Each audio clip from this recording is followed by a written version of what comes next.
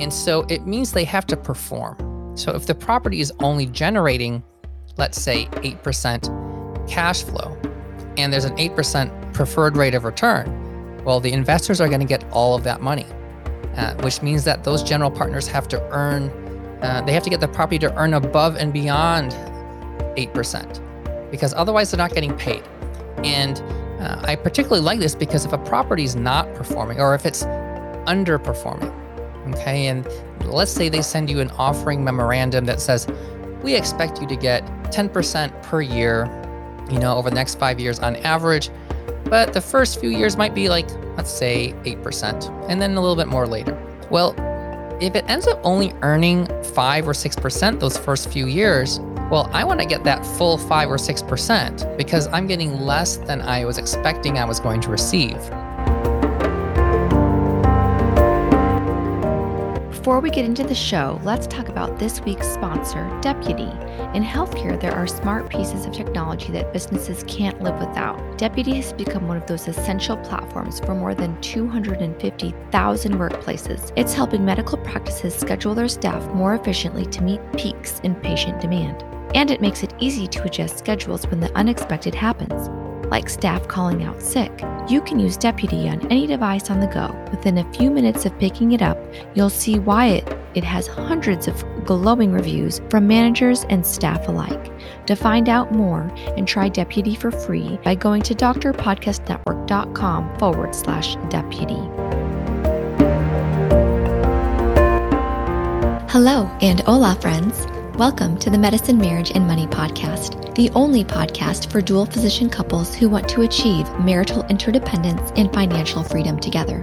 In this podcast, you will learn how to show up as the best version of yourself so that you can love intentionally and build a stronger and more financially savvy relationship with your spouse.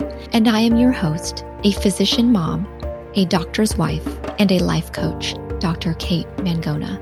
Welcome. Bienvenidos. Hello, friends, and welcome back to part 2 of our Real Estate in August 2021 episode with Dr. Victor Mangona. Thank you for joining us once again, Dr. Mangona. Thank you for inviting me into your parents' basement. Yes, we are recording once again from my parents' basement in Overland Park, Kansas. And today we're going to be talking about multifamily investing. If you can recall, last week we spoke about Victor's first rental property ever, which was a condo, so a single family investment. And today I'm just very interested to know when and why he kind of shifted away from single family investing to multifamily investing. But before I ask him this, let me just give him a brief introduction. For those of you who don't remember or don't know him, he is a pediatric and proton radiation oncologist in Dallas, Texas. And he is a financial expert, passionate about financial education, and speaks a lot about how physicians and other high-income earning professionals can invest their money wisely to build wealth and build a legacy for them and their family. So with no further ado, Victor, when and why did you shift from investing in single family to multifamily investing? And or is that what you're doing now? Well, yes, that's part of how we've shifted our gears. So just for definition purposes, a single family property is like a single family house, like where somebody owns a house that they live in, or a condominium that you own by yourself. Multifamily is basically just a term we have for when you're buying a property with multiple units, particularly like apartment buildings. Okay, so when we became attendings and started earning more money, we did start buying single family properties, and initially had considered buying single family properties, homestead hacking, or house hacking. Buying a property a year, living in it, getting it at a low down payment, moving out, renting it out, then moving on to the next property, and doing this, for example, for 10 years and accumulating a 10 property portfolio over those 10 years. And that was your goal. That became our goal. That became our goal initially. And we did that with one property and then another property. And then around that time, I'd also made partner. And also around that time, we started testing out Airbnb. So the original model was to buy long-term rental properties, buy them, rent them out as long-terms.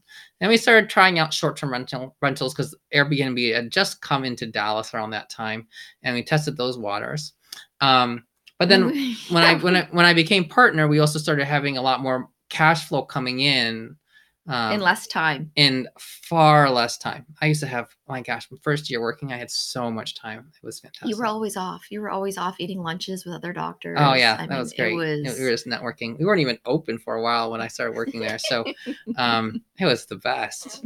But yeah, now that I'm partner, we make a lot more cash flow, but the time is very scarce, and so what we realized was, one, finding good deals as single family properties is really hard to do, especially houses that we wanted to live in at this point.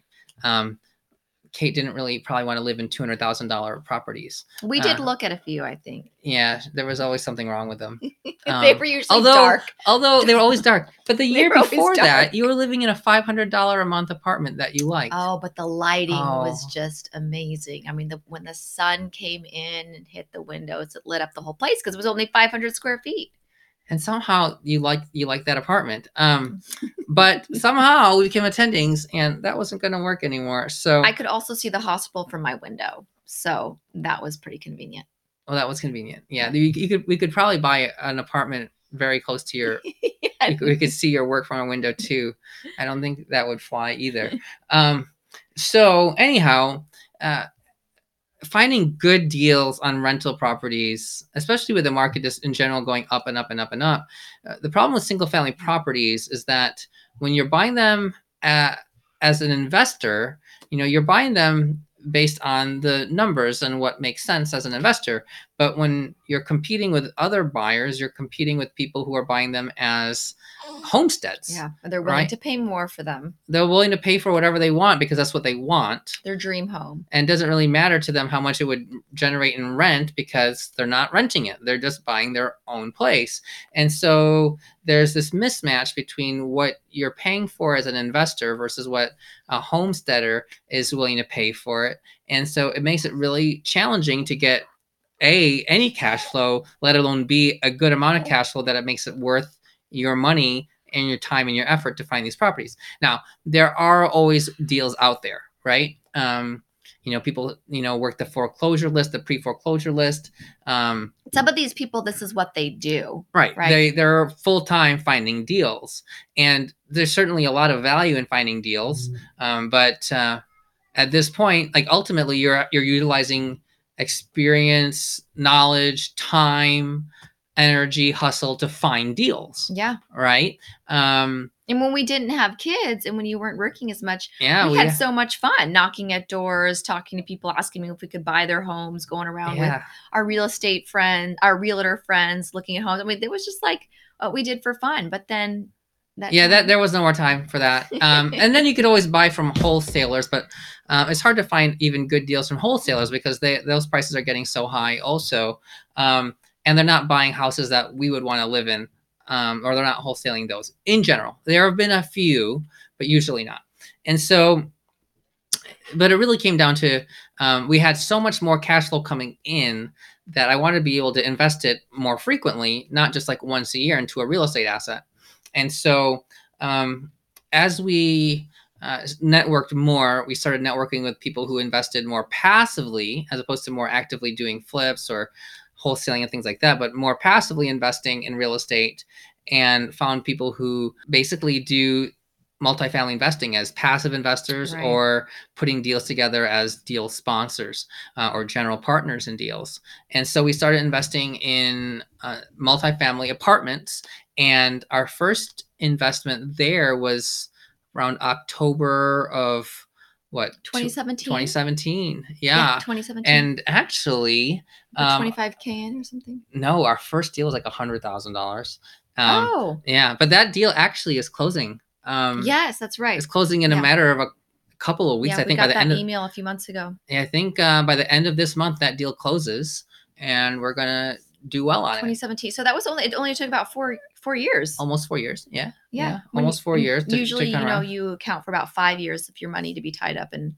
Yeah. If they hit their numbers, they'll sell sooner. Sometimes they sell later. But this one is selling in under 4 years and will do pretty well. Made it through COVID.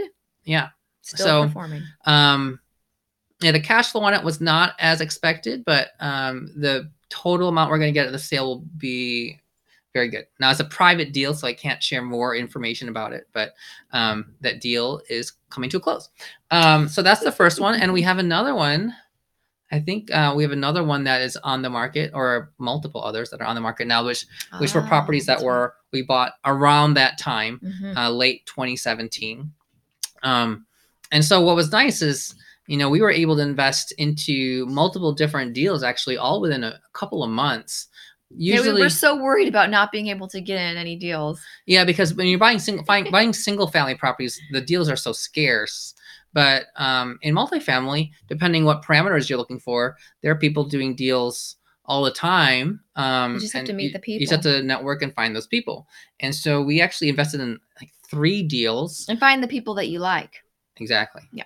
So we invested in like 3 deals that first year in 2017, and then 2018, 19, 20. Wow, 2021. So we've been doing this for 4 years now, and we've invested in 14 deals. Okay, so that's 14 deals, and how many doors? It's 3,000 plus, maybe 4,000 plus. It's a lot. I mean, a door is, each unit of an apartment building. So if you have a 500 unit building, it's 500 doors. Okay. So maybe 3,000 or 4,000 doors. Oh, that's a lot. Yeah. And so what are things you look for when you're evaluating a deal, like in an offering?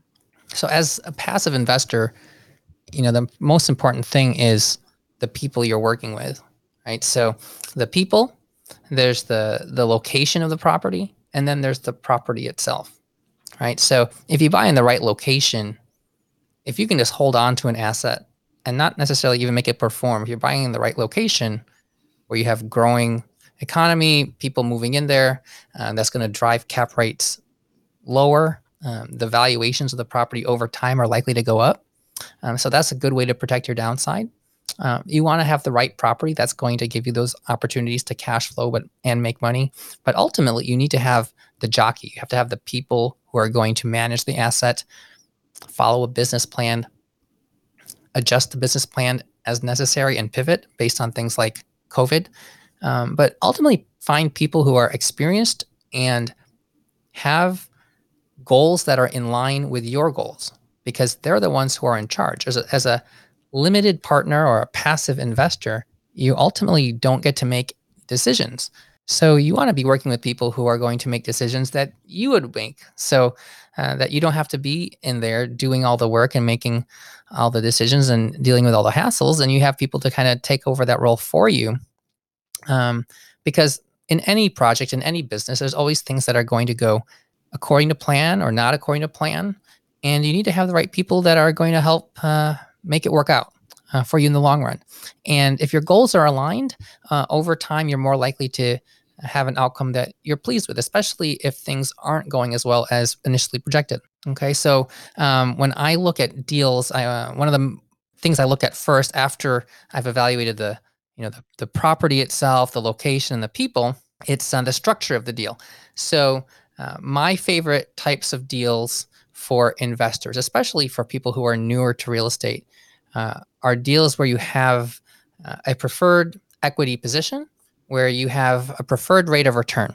And ultimately what that means is that when there's extra cash after paying the expenses, the money that's still there, that's going to be distributed, the investors have to get paid a certain return on their dollars first before anybody else, such as the deal sponsors, just as the general partners, before they can get paid.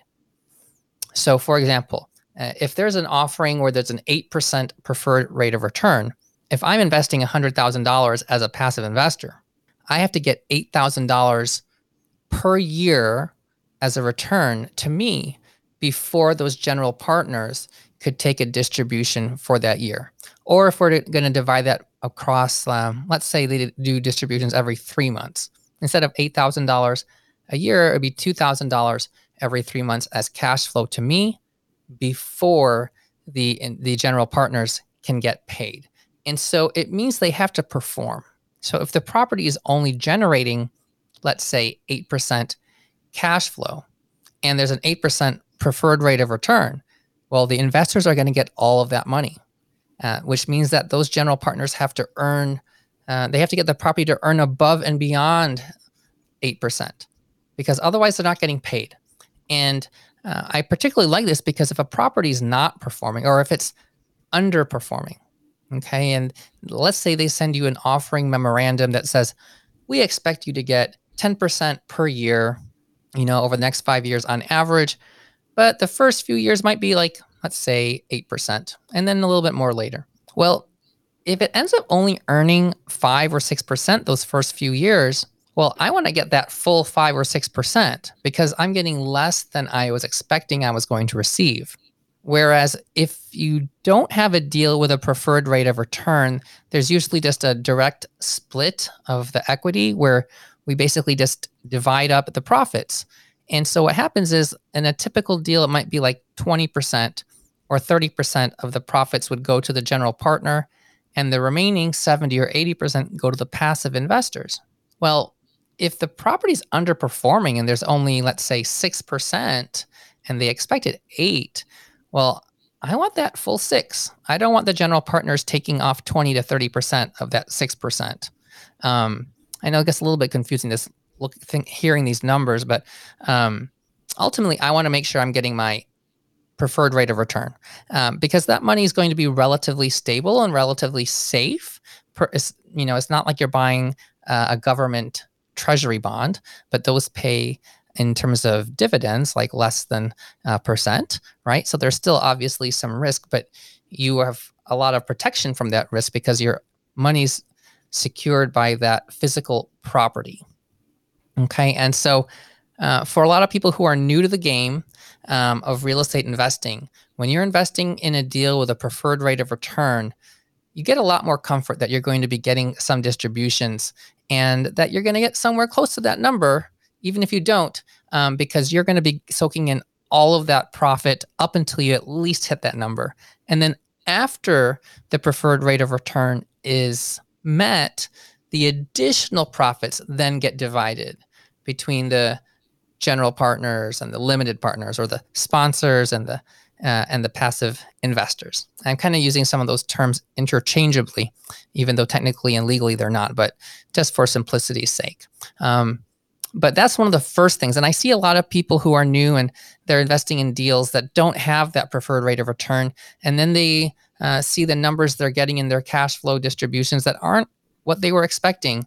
And I say, well, you know what? Next time, why don't you just invest in a preferred rate of return, preferred equity type of structure? And then you're more likely to get numbers that are closer. Now, there is a downside to this, right? Preferred equity deals definitely protect your downside in terms of lower performance. However, they also decrease your upside. Okay. And so you certainly can potentially have higher returns in a deal that does not have a preferred rate of return, okay, depending how it's structured. However, there's a trade-off, right? You have more upside, you also have more downside. With preferred equity, you tend to have less downside, but also, again, less upside. But that less upside is still usually very, very strong. A lot of deals where offerings are at least good ones, you're still expected to earn double-digit average returns per year, which are going to be a lot higher in general than a lot of people are going to get on a bond investment where you're getting steady cash flows. Okay. And even in the stock market in general, double-digit returns year over year, even though we've had them for the past decade, have not historically stayed in the range of 12, 13, 14, 15, 16%, which we often see in real estate, even as a passive investor. A lot of the current deals are probably projecting, around maybe 14 to 16% average over a course of a 5-year hold. Maybe when we first started investing, numbers were higher. They were maybe 16 to 18, but certainly that's gone down a little bit. But they're still very strong. So it's a great way to get good cash flow, but also have appreciation of your investment, where when you get your money back at the end, you have your money plus the gains. So that's just in terms of the structure. Other things, like I mentioned, buying in the right locations, and then just being with the right team. And that's where networking comes in, and that's where meeting other people in this space is incredibly valuable, because we've invested with different people, and we've had different experiences with different people. And as an investor, I know now more of the things that I'm looking for when I'm investing with people. I want people who are experienced and have some experience, where that when you're investing with a group of people who are going to get the job done.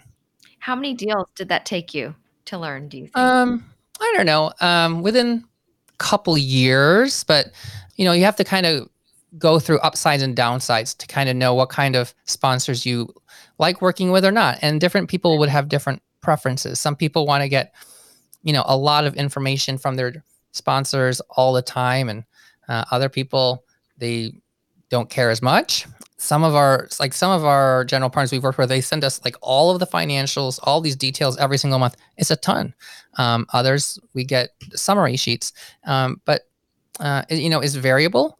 And it's also interesting when you see how people operate when things aren't going well. That's really where you learn how sponsors are. When things are going well, everybody's going to be happy.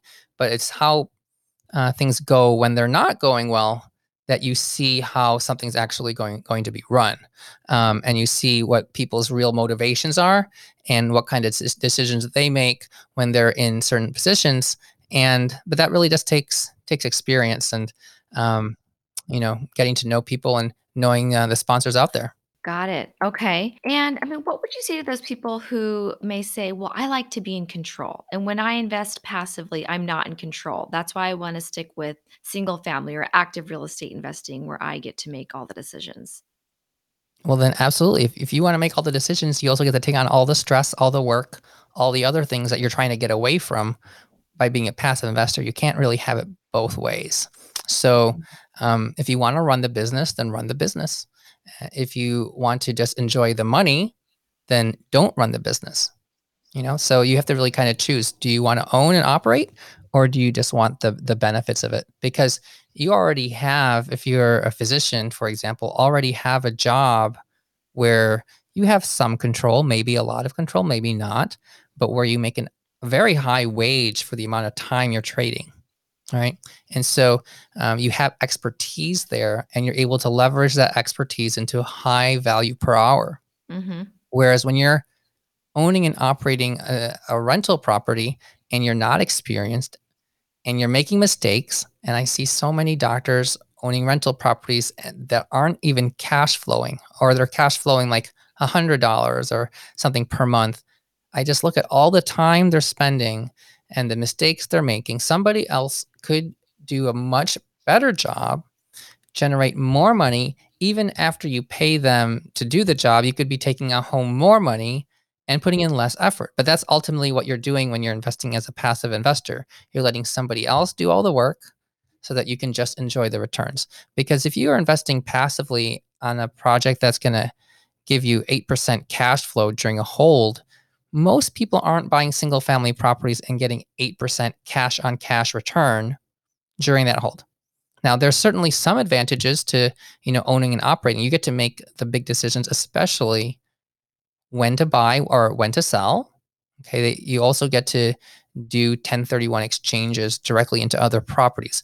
Those are probably the two biggest advantages. I mean, you have control over those big decisions, but again, with that control come a lot of other responsibilities that a lot of passive investors really don't want to have to deal with, because you can use that time, stress, and effort somewhere else and make a whole bunch of money, and then turn that into passive income through syndicated deals.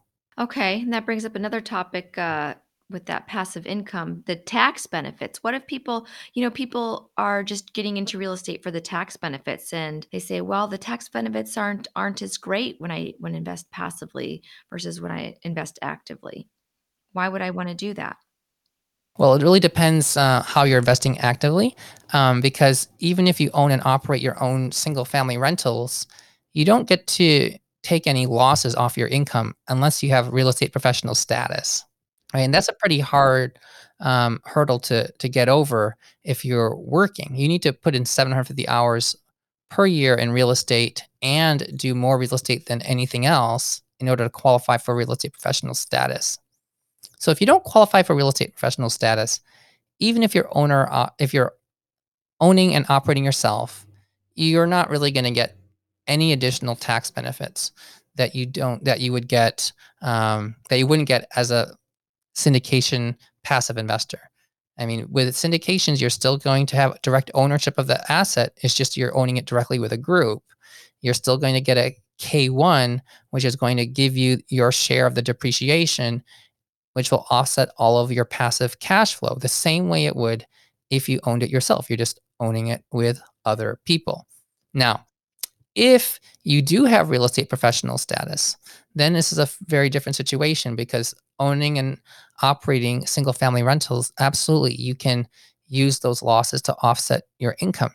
However, if you already have real estate professional status and you invest in syndications, those losses, if you group all of your investments together, you can actually still claim those losses from passive investments and take those losses and offset your W 2 income, your ordinary income.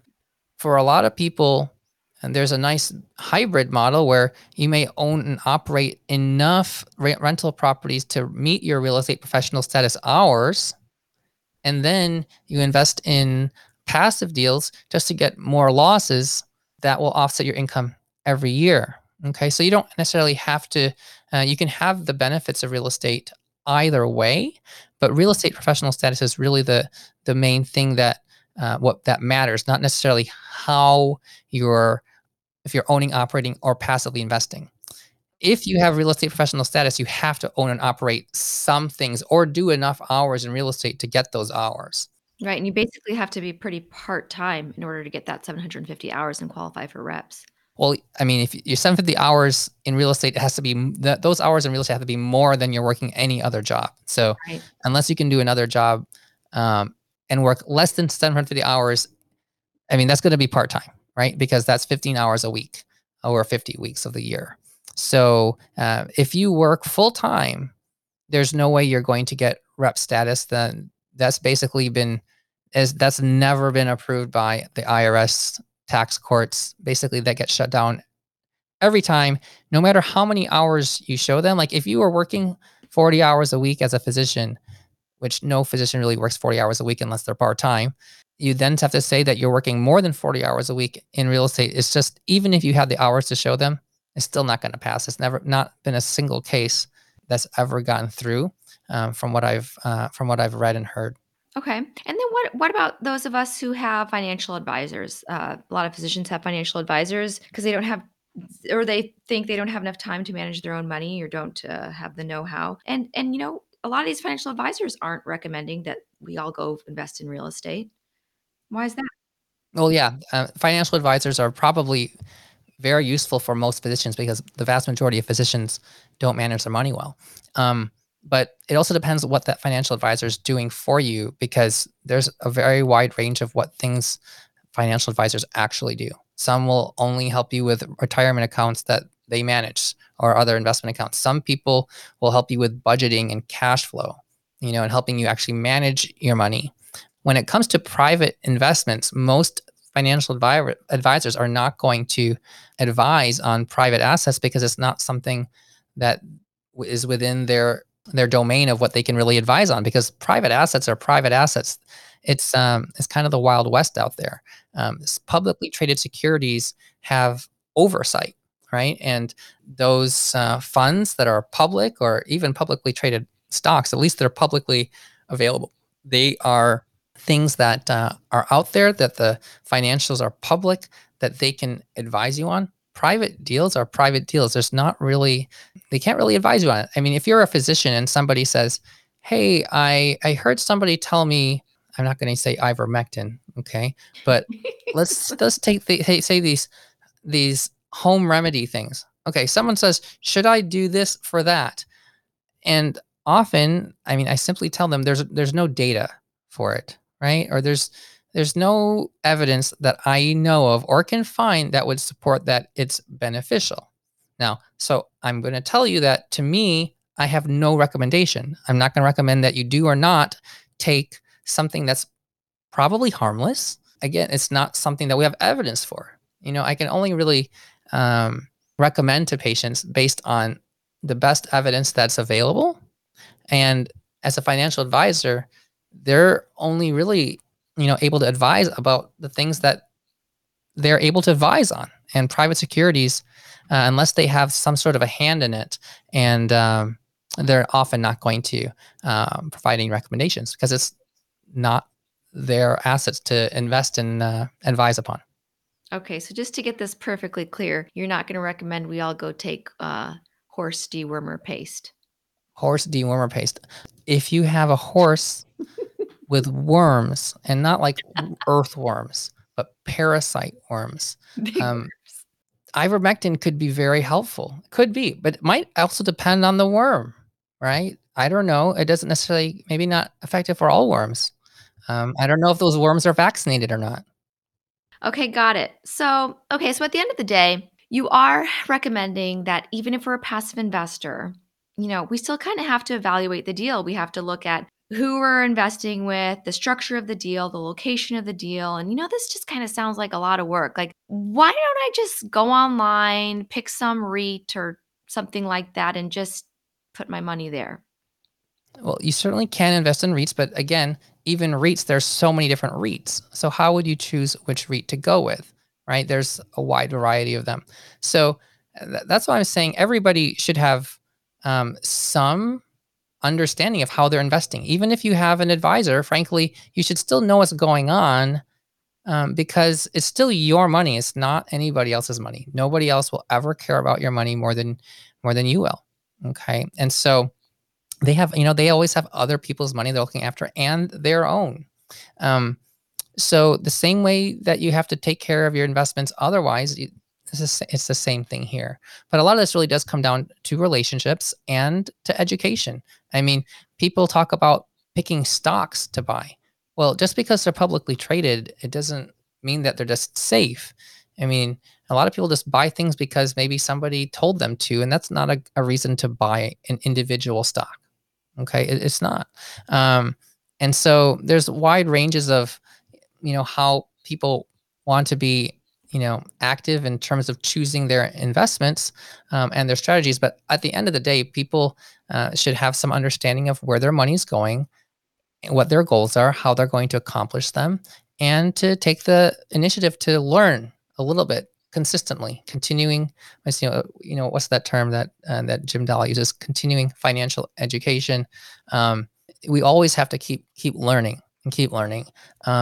And the more you do, the more you'll learn. You're gonna learn from your losses, no matter how it is, and sometimes that's just the cost of tuition. And the more you invest over time, the more you will learn about investing. Okay, beautiful. Well, thank you so much, Victor, for coming on my show once again to talk about passive investing. And I'm just going to wrap it up with a few take home points. And I think number one thing to look for in a real estate investment is the people. It's really the people who you invest with that matters. And I mean, I guess that's just not really something that would just pop in the top of my head. But now, after networking with you, alongside you for the last 4 or 5 years, it's really all about the people we have networked with, become friends with, trust, our goals are aligned, and I know you would agree with me. Yeah, I mean, when you have seven figures of money anywhere, especially somewhere private, you should know the people who have that money. At Yeah. least have some access to them. And take home point number 2, no one will care more about your money than you. No one will care about your money more than you do. And, I know there are some people out there who might be thinking of money as something they have enough of, they have too much of, they don't want. Maybe it's something that just greedy people want. We shouldn't want it as physicians, and that's okay. So I'm going to go ahead and say that money is just a tool. So what is it you really want? Do you want experiences? Do you want more time with family? Do you want some sort of geographical freedom, freedom of your time, of certain relationships you don't want anymore? Then think of money as just a tool to get those things that matter to you in your life. No one will care about those things, that you getting those things in your life that you really want, time with your family and experiences, more than you. And that leaves us with take home point number 3. I think you're on 4 now. Oh, I'm on 4. No, that was number 2. Oh, that was 2. Oh, man, I can't that was a long number 2. Take home point number 3, you can never learn too much about your own financial management for yourself. And, I mean, that's why I spend a lot of time teaching, because I think it's really important that people learn, not so that they can, become experts at anything, but so that they can learn and have some understanding. Because frankly, when you're making the kind of money that physicians earn, especially highly paid physicians, it's honestly the best use of your time up to a certain point. I mean, there's not like, if you're putting in 2 hours a week learning about your money, that is super valuable, right? Because the amount of money that you can lose or not earn because you haven't learned things is enormous when you have a very high income. It's your part-time job.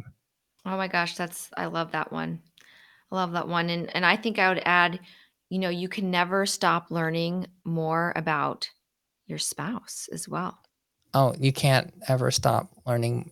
There's no limit to how much you can learn about your spouse. And the more you learn that you don't know, that there's more stuff to learn. It's nearly never ending, and it changes. It's not static. Which is why we should always remain curious and ask each other questions like, we really have no idea who this person is we're living with. Yeah. Who is the person we're living with? Is there a third person? What's funny is sometimes I hear a noise and I freak out because I think that somebody's like closing a door, but it's really just the air conditioning. Because the way the air conditioning is, like, sometimes a door gets pulled closed or pulled open, and I'm like, who is this person we're living with? But it's just the air conditioning. Well, thank you, Victor. You're welcome. Thanks for inviting me into your show again. Oh, and we can't forget to mention the fact that we actually wrote a course together, right? Oh, yeah. Oh, yeah, we're launching a course again. We're launching a course again. It's called the Multifamily Masterclass course. And Victor, alongside Vina Jetty and Kathy Carroll and lawyer Nick and myself, we wrote this course, recorded videos at the end of last year. We have done one launch and we're doing another launch. Begins in September 13th, I believe. So I will include the link in the show notes if you are interested in learning how to passively invest. It's like passively investing made easy. It's like all the things you need to look for if you're a passive investor. And the great thing, the unique thing about this course is it's written by active investors. So people who actually really know these deals inside and out, the people who look for, have the backs of their passive investors, who structure the deals the way we think they should be structured. And it's amazing. Sign up. Yeah, they have portfolios worth hundreds of millions of dollars. So the real deal. Thanks so much, Victor, and thanks for listening. I hope everybody here walks away asking themselves, what are your real motivations in life? In your physician job, what are your real motivations? What's motivating you in life? And what's the reason you want to take home the money, earn that money, and spend your money in certain ways? What are the advantages for you individually, your family, investing in passive versus active real estate? Because everyone has their own situation. And do I qualify for reps? Or do I want to qualify for reps? Or would I prefer to act passively, invest in real estate? And with that, I'm going to close. I hope you guys walk away knowing a little bit more about passive real estate investing, please share this with a friend. I would appreciate if you share this with a friend who knows nothing or maybe a little bit about passive real estate investing, would like to know more. Subscribe, give us a 5-star review, and so much love to you and your spouse. Oh, and follow Victor. Where can we follow you, Victor? I know I've had you on here before, but in case we've got some new listeners. At my show, the 39.6 Facebook Live Finance Show, which happens whenever it happens, live on Facebook. You can find it at 39.6 Community Facebook group. That's 39.6 with a decimal point 6. And if you join his Facebook community, he has, how many videos do you have on there? I think we're approaching 200. Almost like 200 videos, all about what kind of car to invest in, how to find a diamond ring, what kind of house to buy, all different sorts of financial and real estate stuff, of course, as well. So look forward to seeing you there. Bye. Bye. What a great show with Dr. Victor Mangona. Before we end, here's a quick reminder. If you want to boost efficiency across your practice and make staff scheduling easier, try the Deputy app. You can try this award-winning technology for free by going to drpodcastnetwork.com/deputy. That's drpodcastnetwork.com/deputy. The content of this podcast is not intended to be a substitute for professional, medical, or financial advice. The opinions provided on this podcast are those of myself or the invited guest alone. They do not represent the opinions of any particular institution. Always seek the advice of your physician or financial advisor with any questions you may have of a medical condition or financial plan. This is for your entertainment only.